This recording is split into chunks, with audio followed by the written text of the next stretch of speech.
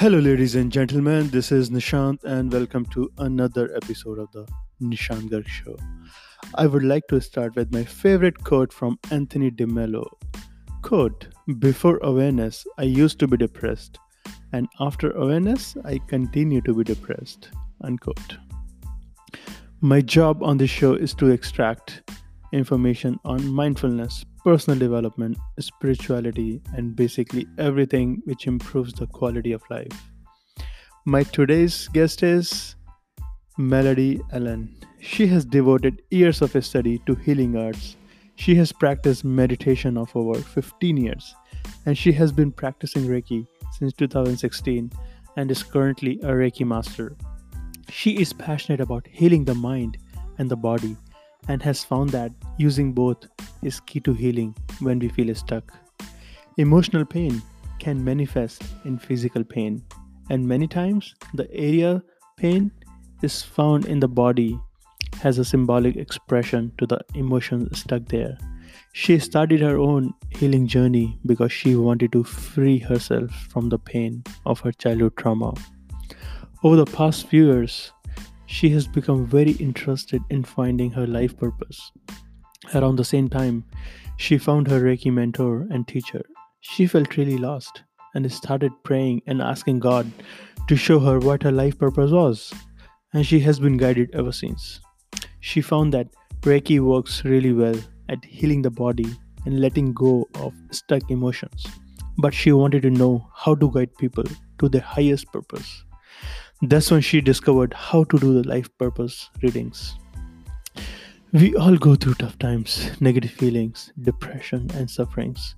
We get to talk about it, to heal it.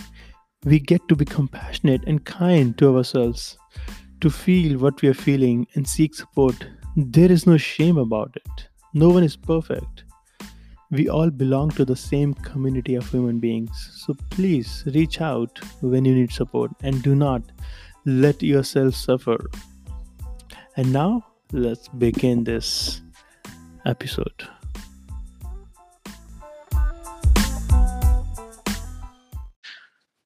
Melody, welcome to the show.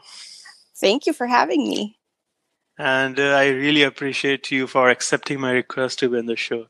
And I knew that you will be a source of healing transformation for a lot of people because you have been doing a lot of self-healing and healing, supporting others to heal in their emotional and physical pain. And you are a healing practitioner. So I would like to start with, how did you get into this healing practitioner process? That's a really good question. I have always been interested in the healing arts ever since I was very young. And I actually discovered Reiki when I was about 12. And I bought a book on it. It was like one of the first books I ever bought. And I thought it was very interesting. And then I forgot about it for a long time. And about 4 years ago, a friend of mine introduced me to my current Reiki. They're called a Reiki master teacher.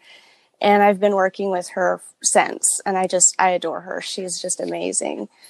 And I've come through a lot with her. I've healed a lot of stuff. And it's just been a really fun and exciting journey. And sometimes it's painful, but on the other side of it is really amazing. So, when you were 12, you started working on your healing process and you found out about Reiki. I'm not sure exactly what Reiki is, and I'm sure a lot of listeners may not know about Reiki. Can you elaborate more on that, please? What Reiki is? So Reiki is it's an energy art. So it's kind of the easiest way to explain it is it's considered a laying on of hands healing. So you get initiated into Reiki, and then you begin practicing, like sensing the energy of a person's body. And it's a really interesting process where as you practice, you get better and better at it. But you can really feel where somebody has pain or something in their body. And what I learned from being going into sessions, it's easier, I think, to explain like how it happens in session rather than how it works, because it's really hard for me to explain how it works. Yeah, if it is possible for you to paint a picture of the Reiki process, just imagining that you have a client in front of you, and the client, let's say I'm your client right now, and I don't know about Reiki, and I come to you, and how would you start doing Reiki? I'm totally new to this Reiki thing, Okay. So how we would start is you can do it sitting, or you can do it on a massage table, which is my preferred way to do it, so that the client can be very relaxed. And we would start the process where I would use my hand to kind of scan over your body to see if there was any places that felt warm, like warmer than the rest of your body, or colder than the rest of your body. And then I would begin to kind of work on that area and ask you questions like, did you have an injury in that area? Or what maybe comes up. And sometimes what has happened with me when I'm the one on the table working with my teacher, she'll ask me about an area, and it's just amazing what comes through about, like, sometimes it's emotional, and it's just really profound to go, oh, wow, I didn't realize that I was having a physical issue with this area, and it was really linked into something I was feeling emotionally. So it can be very different for each individual person. Most people after a session say that they just feel very relaxed, like as if they had meditated the whole time that they were on the table. And that's how it feels for me. And a lot of people say that they have really good sleep for a couple weeks following a session, and that they had some relief in an area that was painful. Some people say that they have emotional breakthroughs, like they were able to deal with a situation that was bothering them before that they didn't really have a solution for. And they say that afterwards they seem to get some clarity around that issue and it's easier for them to resolve. So how long is that process on a massage table or somebody who's sitting? Is it an hour session or 30-minute session? It can be 30 minutes. It can be an hour. Usually an hour is better because you can kind of get really deep into the process and work through the entire body. If I was going to just do a half an hour session, I would work just on maybe 2 or 3 areas that were really felt like either hot or cold, or like they needed some attention. But with an hour session, you can usually go through the entire body. And what's really nice about that, because usually you start with the head and work your way down to the feet. But what's really nice about doing the whole body is our bodies are an entire energy system. Like everything inside of our bodies is connected. And so if you're having, a lot of times what I found is once you work on the head, it really helps people calm their mind. And then that helps other areas kind of release and relax through the session. So I think I think it's most important if you can do a full session to do a full session. I think 30 minutes are kind of like maybe if somebody's curious about it and they're not sure how they feel about it, or maybe, an emergency kind of situation where you'd only have a short period of time to work on somebody. Those are when I would use a 30-minute session. So just imagining that a client or that person is laying on a massage table and you're scanning their body through your hands. So how do you identify the pain points just by touching their body? It usually feels hotter than the rest of the body. And it's kind of like, if you had a heater in front of you and you moved your hand, your hand is not in front of the heater, and then you move your hand and it's in front of the heater, and then it's off of the heater, and you feel that area where it's hot, where heat is emanating from it. And that's what it feels like most of the time. Sometimes it feels actually like the area will be colder. But most of the time, the sensation for me as the practitioner is that the area is hotter. And when it's somebody new who has never had Reiki before and they're not really sure about, what they think about Reiki. They're just kind of trying it. I, a lot of times, do not ask them specifically where they're having issue. When you say specifically in their area of their life or in their body? Any, because what I do is I go and I look for the area and I stop in the area without having them tell me, hey, my knee is giving me issue, or hey, I'm having some problems with my back or headaches. I don't ask them to start with. I just allow, to scan over their body and find the area. And then when I find the area, I ask them. And what I found doing this is there is always a reason that area is hotter or colder, like that. There was a reason I needed to go to that area.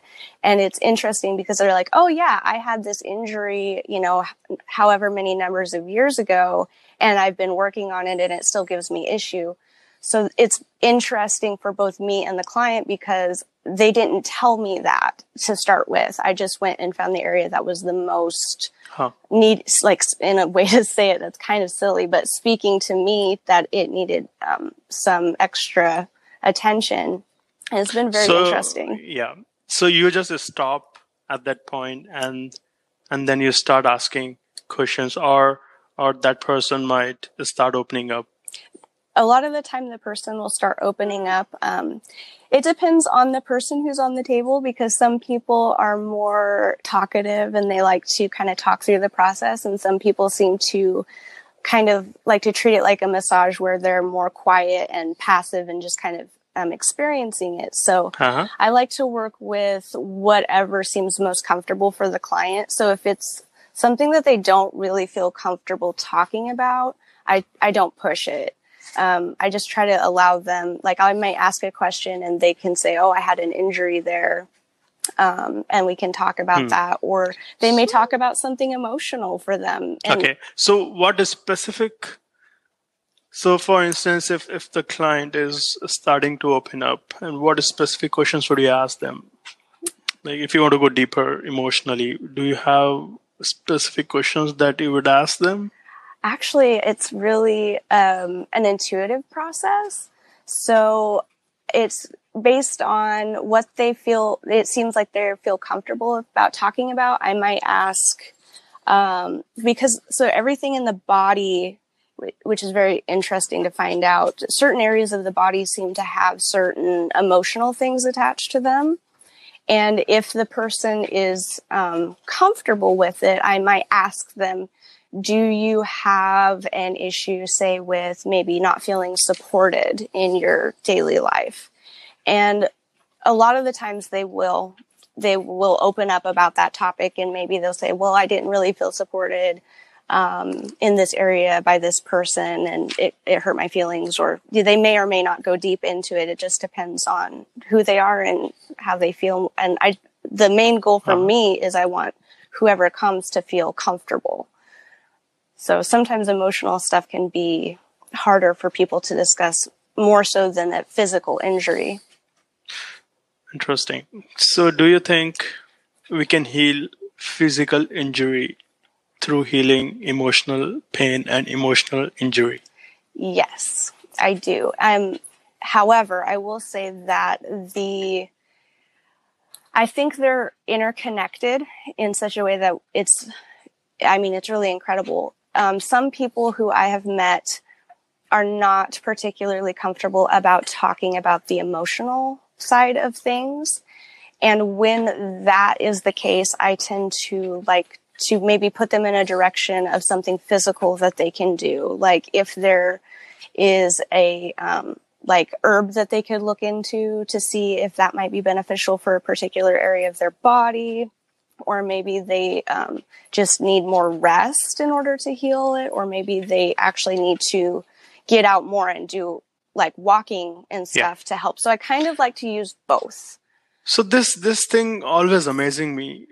Why people do not talk about their emotional pain a lot of time, and they are going through a lot of emotional trauma, but they are not willing to talk about emotional thing. What do you think in your aspect is the problem or the challenge? Yeah, that's a really good question. The main problem that I see is that the fear is more around not feeling supported by the people that are around them. Like maybe they've been shamed in the past. It is an old idea or an old belief that I've heard come up a lot, that if you're having emotional pain, you're just kind of supposed to get over it.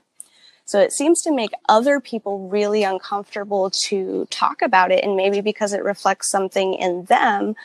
The problem with that is it creates suppression for everybody, because the person who says, I don't want to hear about how you feel, is also suppressing, they're suppressing themselves, and they're suppressing the other person, where the person then doesn't feel safe to talk about what's going on.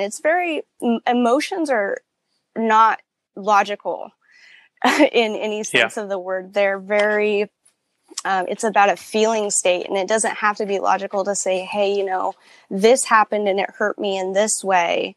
And it may not be true that you intended to hurt me, but the way that the situation played out, yeah, I was hurt and this is how I feel. And it's hard to have that conversation with somebody without the other person becoming defensive and maybe getting angry or feeling attacked. So it's a really, emotions are kind of a delicate situation when we learn how to talk about them honestly, because we need to say, I'm not blaming you, but this is how I feel. And that's, I think, the best way to go about it when you really need to have those hard conversations with people.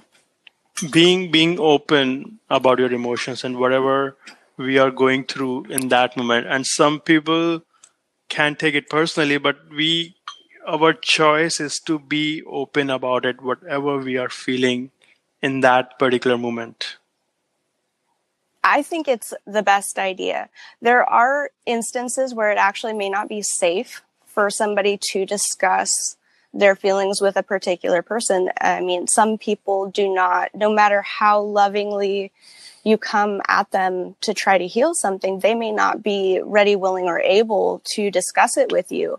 And to receive. Yes. Yeah. And so in those instances, this is where Reiki has really been a beneficial thing for me, because what comes up in session can be things that I wasn't able to talk about for whatever reason, or the client, that they just weren't able to talk about because the situation, they didn't either know how, or maybe the situation didn't allow them to. And so part of being a Reiki practitioner is to be able to allow people to say what they need to say to move through it, and offer, compassion and love in that moment, understanding that it hurts, emotions hurt just as much as physical pain. And so allowing them to move through that with someone else. And it may be easier for the person to talk about, because in that Reiki session, we are kind of strangers. Yes. Right? So it may be easier for some people to talk about their emotions with some stranger versus talking about their emotions with their loved ones. Yes. I think it's different for everybody, and that's why a lot of people seek therapy, because it's a stranger. You can talk about all your shames, vulnerability. How do you think this Reiki is related to therapy? Are they kind of same, or there are differences, or can you please elaborate more on that? Sure. So, an actual therapist, you have to go to school, which is what I'm doing. I'm going to college to become a therapist, a family therapist. And so when you go to school as a therapist, you're looking at the neurobiology of the brain. You're looking at the environment. So you're asking questions about, is this issue nature versus nurture? Is there a genetic component, or is it, the environment? And so it's a really scientific look at the way people are, and the way that, disorders or emotional pain present in the body. Whereas for me, Reiki is a far more like spiritual experience. It's more, connecting to, we are all deserving of love. We all want love. And it's given me a deeper perspective into why people act the way that they do. And, you can look at it and say, well, this person is this way because they had a tough childhood. Or you can look at it maybe from the Reiki perspective would be that this person is this way because they never were able to say, I'm scared or I'm hurt in their environment and feel more connected with their parents and feel more supported with their parents. So I think it's all of them. I think when we're looking at mental and emotional healing, we want to look at the whole person. We want to look at the physical body, the emotional body, and the soul of the person, because that makes everybody is kind of on their own unique journey.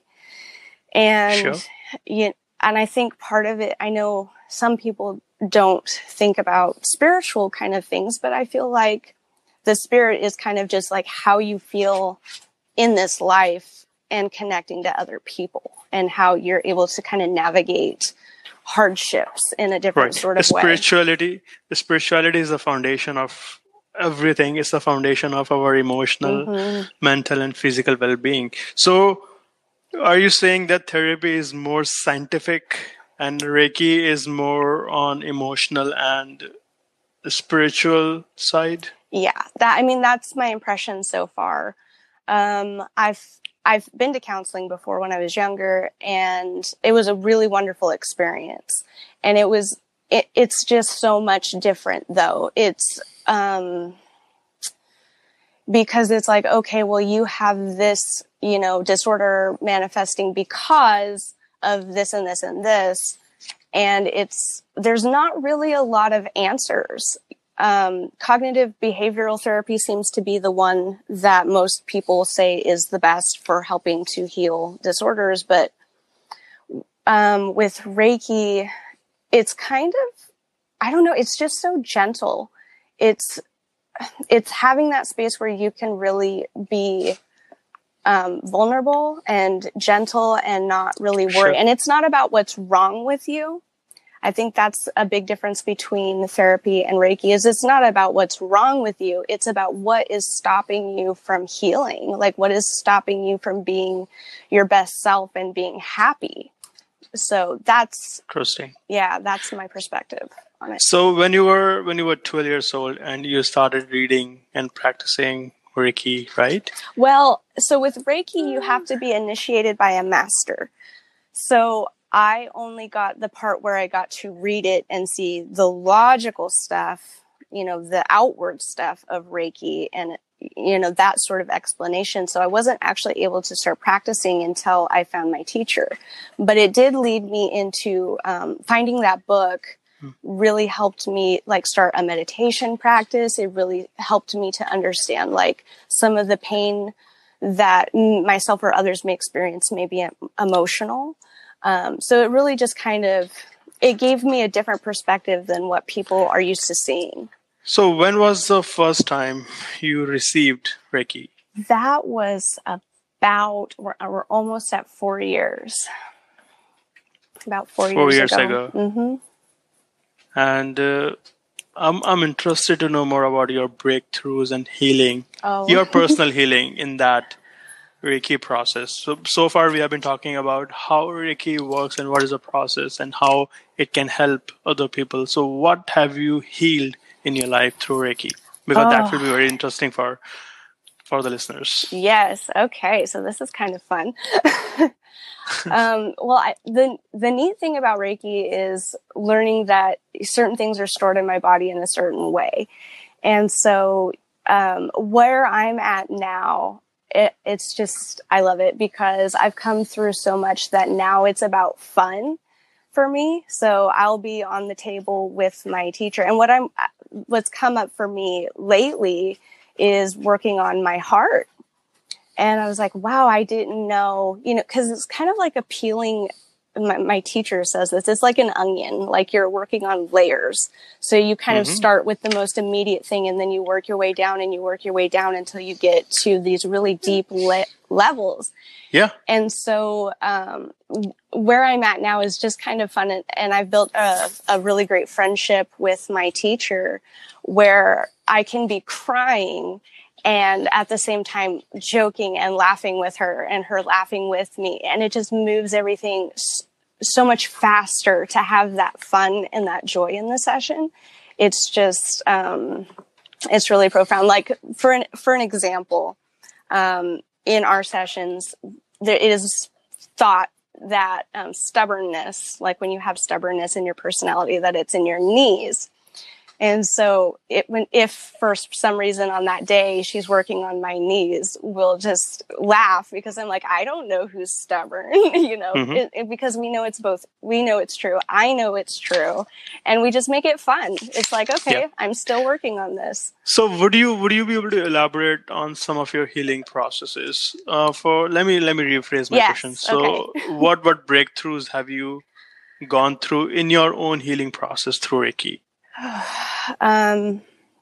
Maybe something, if you want to talk about some childhood trauma that you were able to heal, or you are still in the process of healing. I know that this process never ends. No, there is always something. When we peel one layer, there is always another layer to go deeper and deeper. And the more we peel, the more layers we find out. So what have you healed in the past?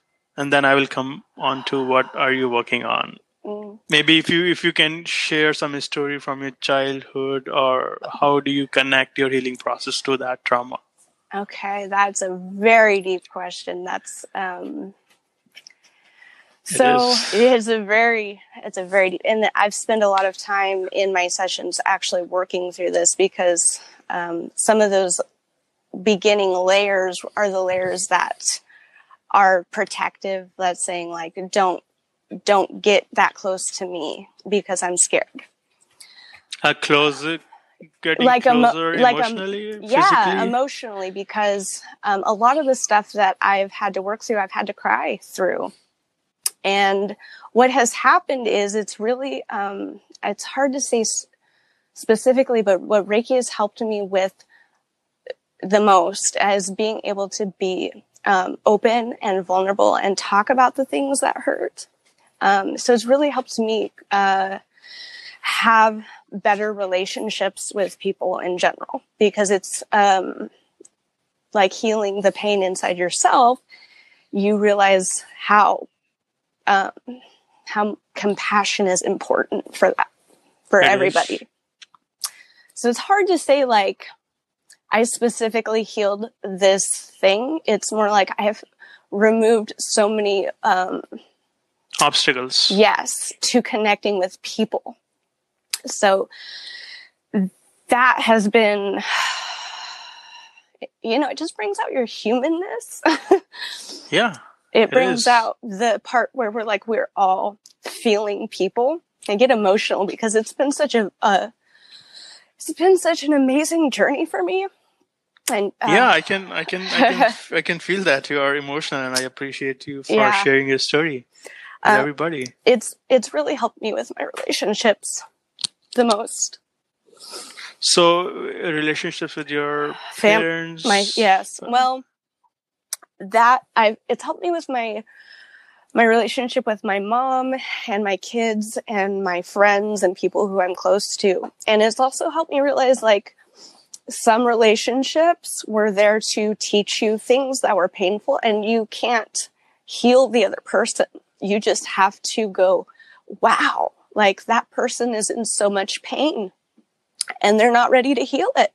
And I can't fix that or change that. So it's given me a different perspective on where people are at. Empathy. Yeah. So basically you're healing yourself first and connecting with people, making relationships with people and relating to them where they are at, instead of changing them or fixing them. You are working on yourself first. Yes. And having different perspective about another person, and creating and having compassion for others and compassion for yourself. Yes, because something that's come out of this is I started saying when I was working with people and they were dealing with a difficult relationship, is you have to consider whether or not the person is ready, willing, or able.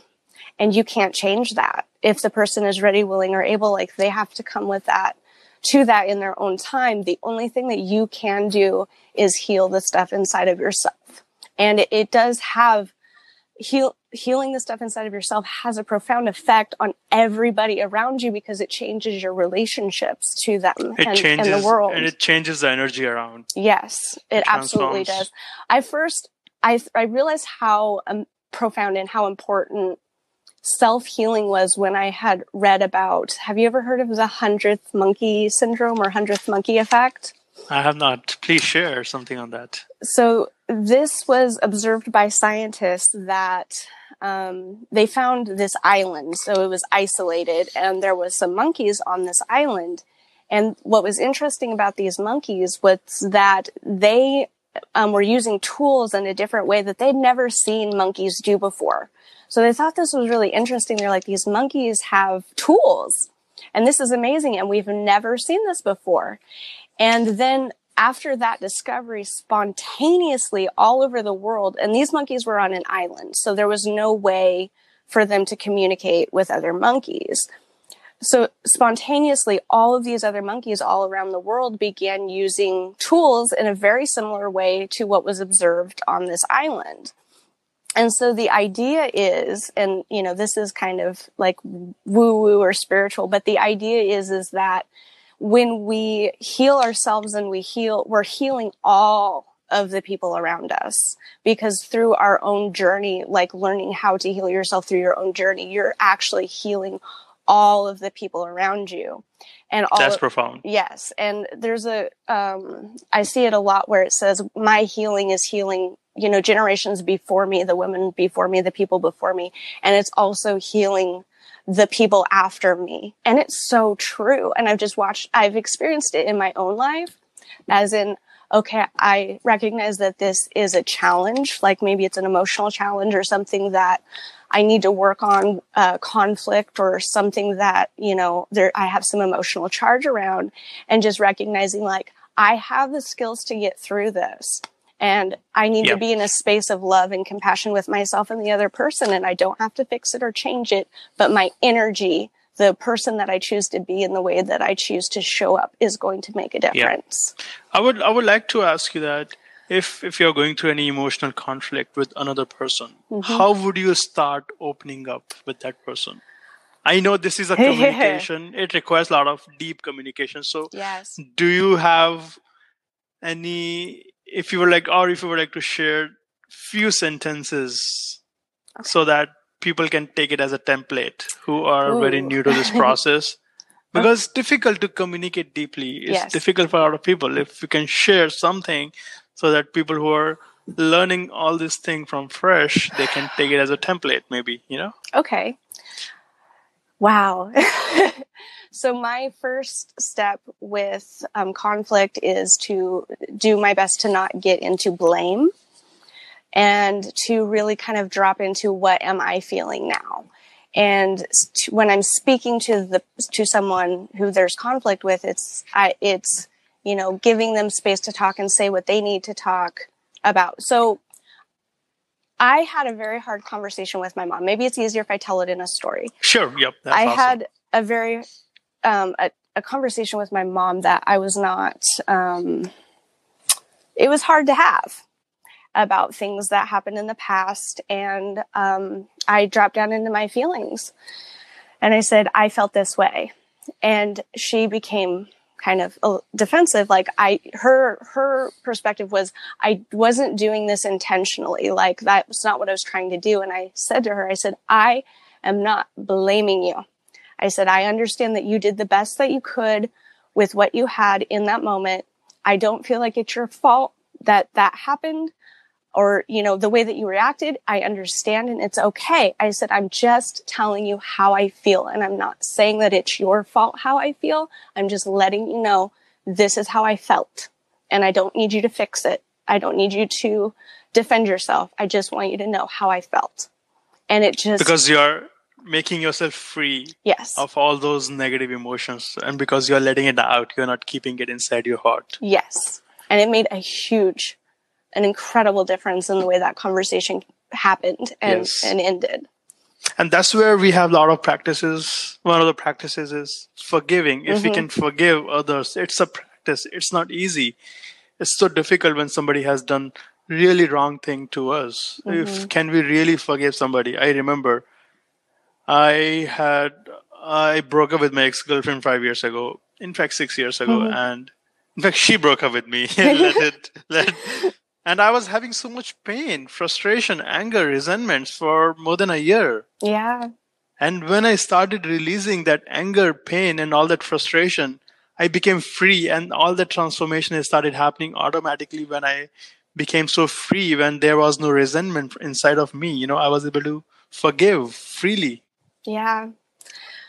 I love that you say that. I love that you kind of put that situation in there, because the heart is so tender, it is so soft, and it's probably the hardest in some ways for people to open up, because it's scary and it involves being vulnerable and it involves being raw about the way you feel. And sometimes feelings they're not pretty. And when we can have those really hard conversations with others in a loving way, or even with ourselves, it can really shift things. And for me, what has made a difference with allowing myself to love and allowing myself to be hurt from love is to recognize that every relationship that I've ever been in with anyone, whether they're a friend or a romantic relationship, is a deeper learning experience for me. It's learning how to connect with people in a different way. It's learning how to talk to people in a different way. It's learning how to love more fully. And Since we are talking about love, I would love to know, how do you define love? oh, there's so much. I think love is where you just look at somebody and you go, "You're just amazing. You're just so wonderful." And I don't think that you're perfect. Because nobody on this earth is perfect, but just something about you makes my heart feel warm to be with you. And I feel, and that to me is what love is. It's not necessarily romantic or, Yeah, any erotic sort of love, love. but it's Yeah. just like looking at this person and say, you know what? I just love that about you. I just love who you are, the way you are, and, the soul of you. And I don't expect you to be perfect, but I just love you. Yeah, and saying I love you for who you are, not what you are supposed to be. And I have personally struggled with defining love. I used to put definitions around this concept. And recently what I learned is that, how can I love somebody? And I realized, and I thought about it, I read so many things about it, then I realized love is something, love can happen when I let go of that image of somebody that I'm holding on to. Yeah.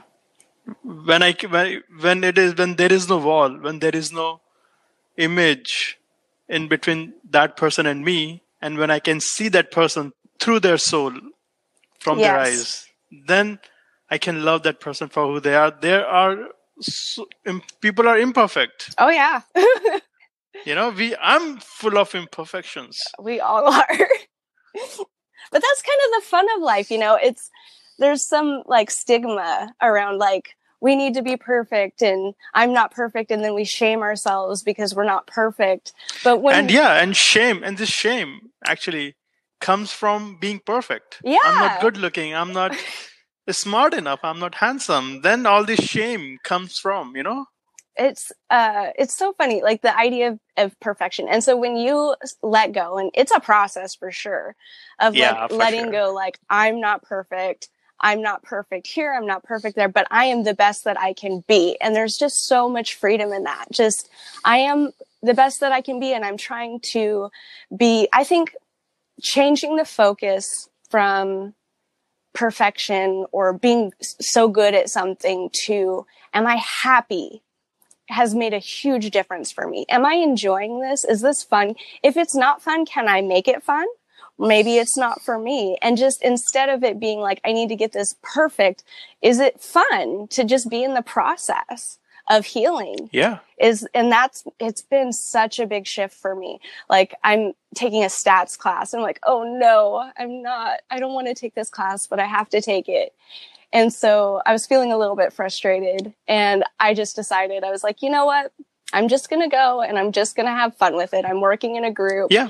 And I just started seeing my teacher as being silly. I was like, he's just so funny.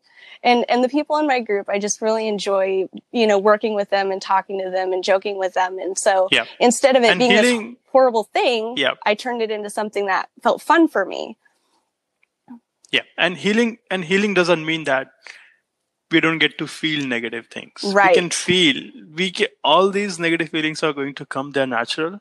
But the process of healing and understanding and being aware of the healing is that we can let go of all those negative feelings. We are not bound to that. Yes. We feel it and let it go, and we don't keep those negative feelings inside our heart, mind, and body and soul. We just release it, and we can practice being free and not letting ourselves define from those negative feelings. Yes. And what you're describing is moving from like a reaction to a negative emotion to responding to it in a different way, to saying like, ooh, I'm feeling this. And, maybe that means something. And maybe I need to kind of look into that a little bit deeper and I can let it go. Yeah, exactly. And if I have to share this smaller story, I lived my first 29 years of my life being passive aggressive. I did not know how to process my emotions. So I was keeping all those emotions inside of myself. And there came a point when it busted. When that emotional mountain got busted, it created a lot of bad relationships because I was keeping that for a long time and not being able to talk about it. So the outcome or the result is passive aggression when we are not healing that emotional pain. Yes, absolutely. I mean, it can manifest in so many different ways for so many different people. My struggle has been anxiety, really. That's been a big one for me. I used to struggle with depression. I was diagnosed with depression when I was 12, anxiety and depression when I was 12.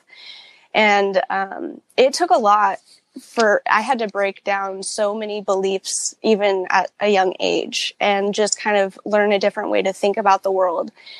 And when I came through depression, the way that I did it is I was like to kind of look at life as being beautiful again, kind of like a child, where you're like, oh my God, look, it's spring. I still get excited about this. There's flowers and spring is coming and I'm so excited for spring.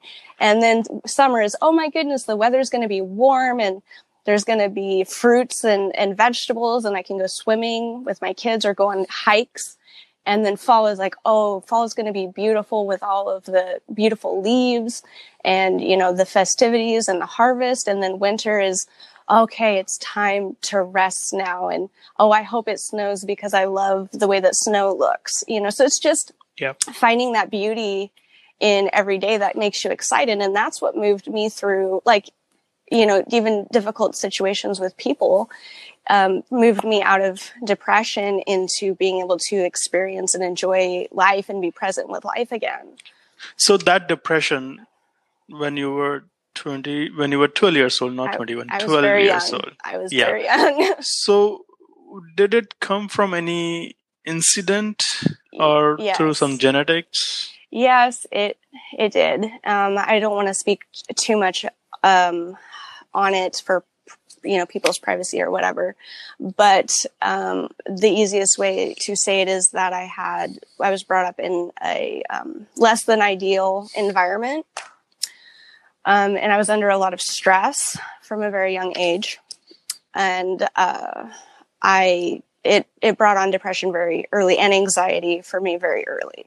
And I've spent a lot of my life, most of my life, healing that. I mean, I've had That's tough. Yeah, I'll have some things kind of right now. I've worked through depression and I don't feel like that's a thing for me. Like you still get sad about things like that happens, but I don't let it own me the way that I have in the past. Anxiety has been a little bit sneakier because when you have anxiety or when you're used to anxiety, which I was at a very young age, anxiety can kind of, it's just sneaky in a way where you will make yourself busy. Like sometimes people who have anxiety will be busy. They don't know how to relax. And that's because they're kind of in this state of anxiety. And so instead of, going like, wow, I'm anxious and I need to breathe, they're like, okay, they get breathless and I need to do this and I need to do this and I need to do this. And then they go to bed and they're exhausted, but their brain is still going because they're in anxiety. And so that's been something that, especially more recently, that I've been looking at again. Like, I've come a long way, but I still have some work to do around it. Yeah, and it's always a process. And let me ask you about depression. So what practices did you adopt to overcome depression and to work on it on a regular basis? So for depression, I actually dove really deep into it when I've had like 3 major bouts with depression. And what I found is going for walks outside it's really great for just being out in the sun and getting out of your space and listening to the birds. But the other practices for me was like journaling. That's amazing. Yeah, journaling really helped. Drawing helped. Poetry, like, because some people are like, I can't write. And it's like, it doesn't matter if you think you can't write, just write it down so it's out of you. You don't have to show anybody what you wrote. It's just about expressing it. And so yeah, I looked at depression as like, what am I sad about? Why am I sad? And I just like really looked at it in its most raw form, for me, and felt my way through it. Like, I would be writing in a journal, just bawling my eyes out. And then I would get to the end where I had cried and cried and cried. And by the end of, journaling, I would be like, but there's all of these people who love me. There's all of these people who support me. I can giving different perspective, yeah, giving different meaning, and instead of avoiding it, like going through it, especially writing through it, when you don't have somebody to talk to. And then just by the end of it, I just felt so much lighter. And I felt like, yeah, I had a change in perspective because instead of saying like, I'm so sad about these things, I have all of these things that are good in my life. So how do you define depression?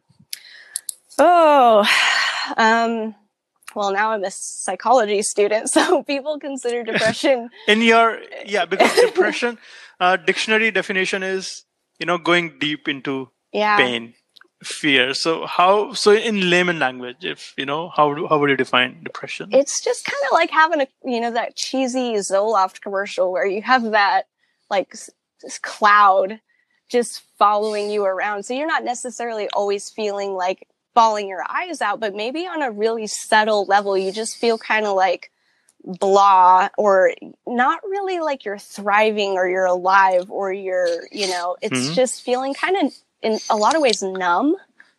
And I think that's why diving into the actual sadness instead of trying to avoid it or sidestep it is important. Doing something about it. Yeah, like saying, hey guys, or hey to yourself and in a journal, like, I'm sad. And this is why I think I'm sad. Yeah. And you know what? Everybody goes through that. Oh, yeah. Everybody goes through some or another kind of depression on a regular or some momentarily. Everybody goes through that. I go through it, honestly, sometimes. But I have tools. I would journal. I would go for walks. I would leave everything and do nothing. Yeah. I would just meditate, Those are all great. And it just, this saying from Anthony DeMello, which giggles me every time. What he mentions that in his book called Awareness, that it's okay to have depression. Mm-hmm. And his quote is, I used to be depressed when I was not aware. Mm-hmm. I used to be depressed when I was not aware. And now, when I'm aware, I continue to be depressed. So basically what he's saying, it's okay to have all those negative feelings or depression, whatever you call it. But if you have awareness, you can do something about it. So he's saying he continues to be depressed, but he's aware now. He doesn't blame other people. He can do something about it. He can have all these tools. And one of the tools that I do it occasionally with myself, whenever I'm going through a tough time in my life, I would write a love letter to myself. That's so writing a love letter. cute. Just imagine you're writing a love letter to your any family member or any loved one. Just imagine you love yourself and you are Hmm. writing a love letter. It's not about being narcissistic or something Yeah. like that. It's about simple, plain writing a love letter to yourself. Dear Nishant or dear Melody or something. Dear XYZ. That's a beautiful practice. That sounds lovely. And forgiving people, and Yeah. forgiveness doesn't have to be explicit. Sometimes it can be internal. You can forgive somebody internally Yes. in your own soul, in your own mind and heart, that okay, I forgive you. I don't have to make it public. Hmm. I don't have to put it on social media that I forgive you. Right. I can forgive you internally, in my own mind, in my own heart. Yeah. And then the breakthrough transition happens. Yeah. I think forgiveness became so much easier when, just realizing that we're all on our own journey and we all have different things inside of us that we may or may not be talking about. And most people treat other people badly or don't do maybe the nicest things when they have stuff that they are not necessarily ready, willing, or able to look at because it's painful for them. And that's really helped me to see like they're on their own journey and it's okay. Yeah. I would like to touch upon meditation. I know, and that you have been meditating for last 15 years. Yeah, a Yeah. long time. So, what kind of meditation do you pursue every day? I like to do different types of meditation. And I think when I first started, I was just working on getting inside my body. I was looking into like the chakra system. And so I was like, ooh, what is this? This is interesting. And so I was, I would go into where the area of the body. So your heart is easy for everybody to know where that one is. So if you were going to go meditate on your heart and you wanted to use like some of the ideas from the chakra system, I don't know what the actual system is. But what is chakra? Chakra they're considered the energy systems of the body. And you have 7 in your body. So the first one is the root at the seat. The second one is called your sacral, and that's a little bit below your belly button. The third one is your solar plexus, and it's around your diaphragm, sternum area. And then the heart chakra is the heart. Throat chakra is in your throat. Third eye is between your eyebrows. And then there's the crown chakra on the top of your head. And they're considered, I don't remember what the practice is. I do believe it comes from India, but I'm not sure, where they're discussing that these are like the energy centers of the body. And that if there's dysfunction in one of those centers, it can manifest as physical pain or, an illness of some sort. So when I first started, I actually was looking into energy stuff because I'd found out about Reiki and I was just fascinated. And so if you were going to do your heart, like meditate on your heart, maybe heart chakra. Yes, your heart chakra. And each one of these centers has a different color and they're easy to remember because they are the rainbow. So your heart chakra is green. And so if I was going to go in a meditation for that, I would sit and, focus my attention into my heart. And I would think about, the most lovely, beautiful color of green that I could imagine and just kind of sit with that feeling. So do you imagine green things in your meditation? Sometimes my favorite color of green is when right between spring and summer, where the leaves are coming in and you're underneath like a tree canopy and the sun is coming through the leaves and it's like this golden green color. And so when I want to focus on like the heart chakra, that's my favorite color of green. And that's the one that just speaks to me the most. And so I will get that image of, the sun coming through the leaves when I go there. But then I start to focus on the color. And sometimes it'll bring up sensations when you do these, like working in different areas. You'll be like, oh, wow, that's maybe an area I was struggling with and I didn't know. Yeah. So it's like an adventure. I've done other meditations where I've focused just on breathing Just like how deep and long and slow can I breathe? How relaxed can I become? Would you like to give a small demo of breathing meditation for someone who is new to meditation, or because a lot of people struggle with meditation? Okay. Yeah. So with meditation, I think there's a misconception that you're supposed to try and beat your thoughts back, that you're not supposed to have any thoughts, and that if you do, you're wrong. And so I think that's where people get kind of scared. So with a breathing meditation, if I just wanted to focus on breathing and relaxing, I would start with taking a few just relaxed breaths to get into the mindset that I'm meditating. And then I would notice how deep that breath is coming into my body. So if it's really high and shallow in the upper chest and shoulders, then the next step would be for me to, just breathe in a little bit slower and a little bit longer until it starts to come down deeper in my body and deeper. And then the focus that I put is like that I'm breathing for my entire body. So I do it one step at a time, starting with the upper lungs, working to the lower lungs, and then I'm using my whole body to breathe deep and slow. And it's just a really fun experience. But if you do it one step at a time, then as you're breathing deeply, then you're focusing on your legs, and then you're focusing on your toes and your hands, and then you're just you just become more and more relaxed as you're breathing slow and really dropping into your body. And so if you have something to kind of think about, like I'm breathing deeply and slowly to fill my body with oxygen and nourish my body, then it's easier to meditate because you're giving your monkey mind a task. And then you're physically doing an activity that's relaxing your body and allowing you to let go, and just relax. I think just relaxing. Breathing is a great tool to relax our body. We know that we are breathing all the time, but when we breathe obnoxiously from our nose and mouth and release it from our mouth, then it serves as an oxygen to our brain. Yeah.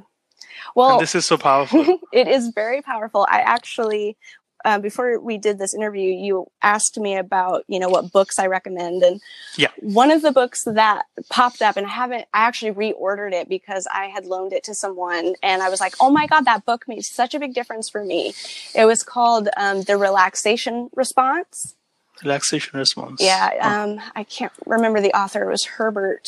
I'll put that in the show notes. Yes. So the relaxation response is about dealing with depression and anxiety through, these other methods other than, drugs or cognitive behavioral therapies. And what he says in this book that really just stuck with me is the difference between shallow breathing and deep breathing for the fight or flight, because when we're anxious and we're stressed, we're breathing in slow and shallow and fast. And that tells our brain that there's an emergency, that there's something to be stressed out about. But if we start to breathe slower and deeper, that tells our brain that we don't need to be in fight, flight, or freeze, that we're safe and we can relax. And knowing that, it made a huge difference. And I've experimented with that. Like, if I have an experience where I'm like really anxious, going through and breathing, or if I'm, getting stressed out, maybe if I'm having a tough conversation and I'm starting to feel myself get anxious, like remembering, okay, I just need to breathe because I'm going to respond better in this situation if I'm more relaxed than if I'm fight, flight, or freeze mode. And basically, we are delaying those anger and that reactive mode when we are breathing. We are letting ourselves and allowing our negative emotions to let it go. I remember one time at my work, I was having some conflict with my coworker, and he was saying some really bad things to me, and I really wanted to respond in a good way. So basically, I was just breathing myself internally. I was breathing so that I can relax, and it does wonder a lot. Every day, if I'm feeling anxious or stressed out, I'm always breathing every time now. It does. It's a magic. It really is. It's so And it's so easy. It's something we all have access to. Yeah. You know, It's free. It's free. That's right. It's free. The only part of the practice is you have to say, oh, I'm feeling stressed or anxious, and I just need to kind of remember to breathe right now. Yeah, and that's where mindfulness comes. Mm-hmm. You're mindful that you're feeling anxious or you're having this feeling now.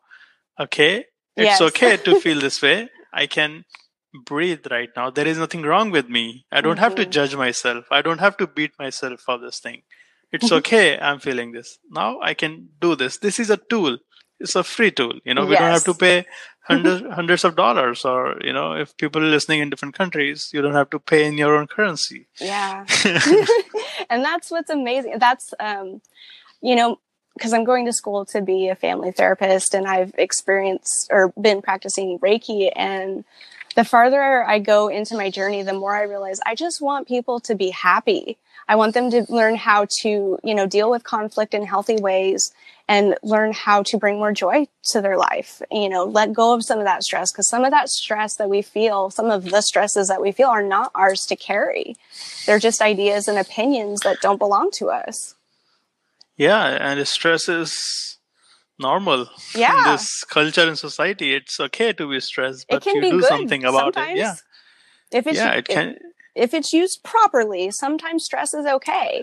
But when it's ruling your life, that's when you've got to start thinking like, ooh, maybe I should look into some breathing exercises, or, get some different perspective on some situations so that I can relax. Yeah. And I was learning, actually I'm learning yoga these days. So I was in my yoga session.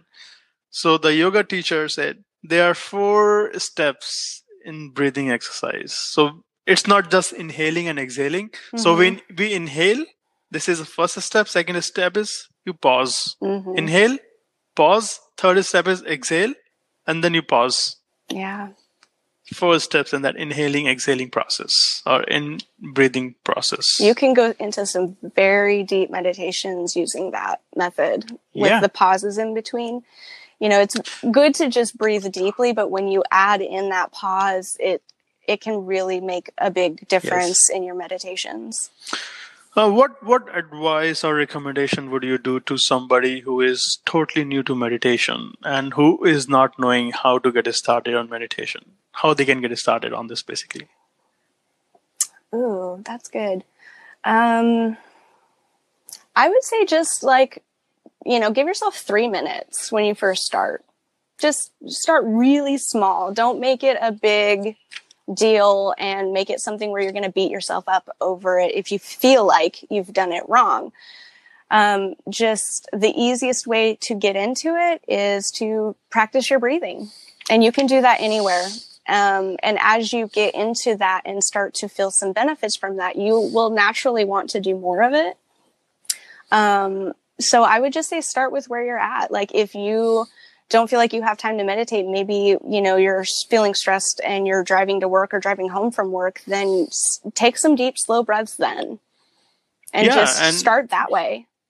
Yeah, and practicing silence. Yes. Sitting in silence if you're driving car, or you can practice silence by not playing music sometimes, and maybe 1 minute or 2 minutes of silence, because silence can be tough for a lot of people. Oh, silence is, once you make friends with silence, it's so beautiful, because that's where all your insights come in. That's where you are able to just get that insight that says, oh, you know what? This is bothering me, and I don't have to let it bother me anymore. Or like the solution comes in. It's just, silence is golden. That's amazing. Yeah. I don't remember who mentioned, either Deepak Chopra or Wayne Dyer, that silence is a way to know yourself. I would guess it would be Deepak Chopra, but I'm not sure. But I agree. Silence is a great way to get in, because you don't have anything distracting you, and all you're there with is your thoughts. And so you start really observing like, ooh, I'm having this thought, and why? But sometimes even just noticing it, like you're talking about mindfulness, just noticing that the thought is there allows you to let it go. It's like, oh, I don't need that anymore. Okay. And thoughts are going to be there no matter what you do. Definitely. But it allows certain thoughts. Like you go, oh, well, I didn't realize that I was stressing out about this, and I actually maybe don't need to think about it that way. The thoughts, like you said, they will always be there. They will always come up, but when you're the silent observer of your thoughts, of like, I'm alone and I'm in silence and there's no input coming in right now, and these are the thoughts that are cycling through my mind, and just becoming aware of them, it just kind of takes the noise out of your mind. Yes. And you don't have to spend so much money in learning meditation, basically. No. You can just start practicing by sitting in silence in your living room. Yes, it's like God's gift. Like, meditation is going to be so beneficial for you. You just have to make time for it. And that's just a beautiful thing. Yep. My last question would be to you is, what's the impact you want to have on this world? I want people to I want to help people be able to really love themselves and be able to just become happier and have better relationships and better conversations and feel more connected to both themselves and other people in a more authentic way. Just giving people permission to be themselves and have feelings, and the joy that comes from that I love it. That's amazing. Yeah. Thank you for sharing everything. Well, thank you for inviting me to be interviewed. It's been amazing. It's been amazing conversation with you, talking about meditation, healing, mind, body. It's amazing, and people need it. Thank you They so need it much. the most. Thank you so much, Melody, for being on this show, and it's amazing. You are awesome. Oh, thank you. And what you're doing is amazing too. I love seeing that you're going out and you're interviewing interesting people and just kind of looking at different perspectives and how real people deal with things. I think it's beautiful. Thank you. You're welcome. To everybody out there, thank you for listening. And you can subscribe to my show, The Nishant Garg Show, to get updates on future guests. So thank you again.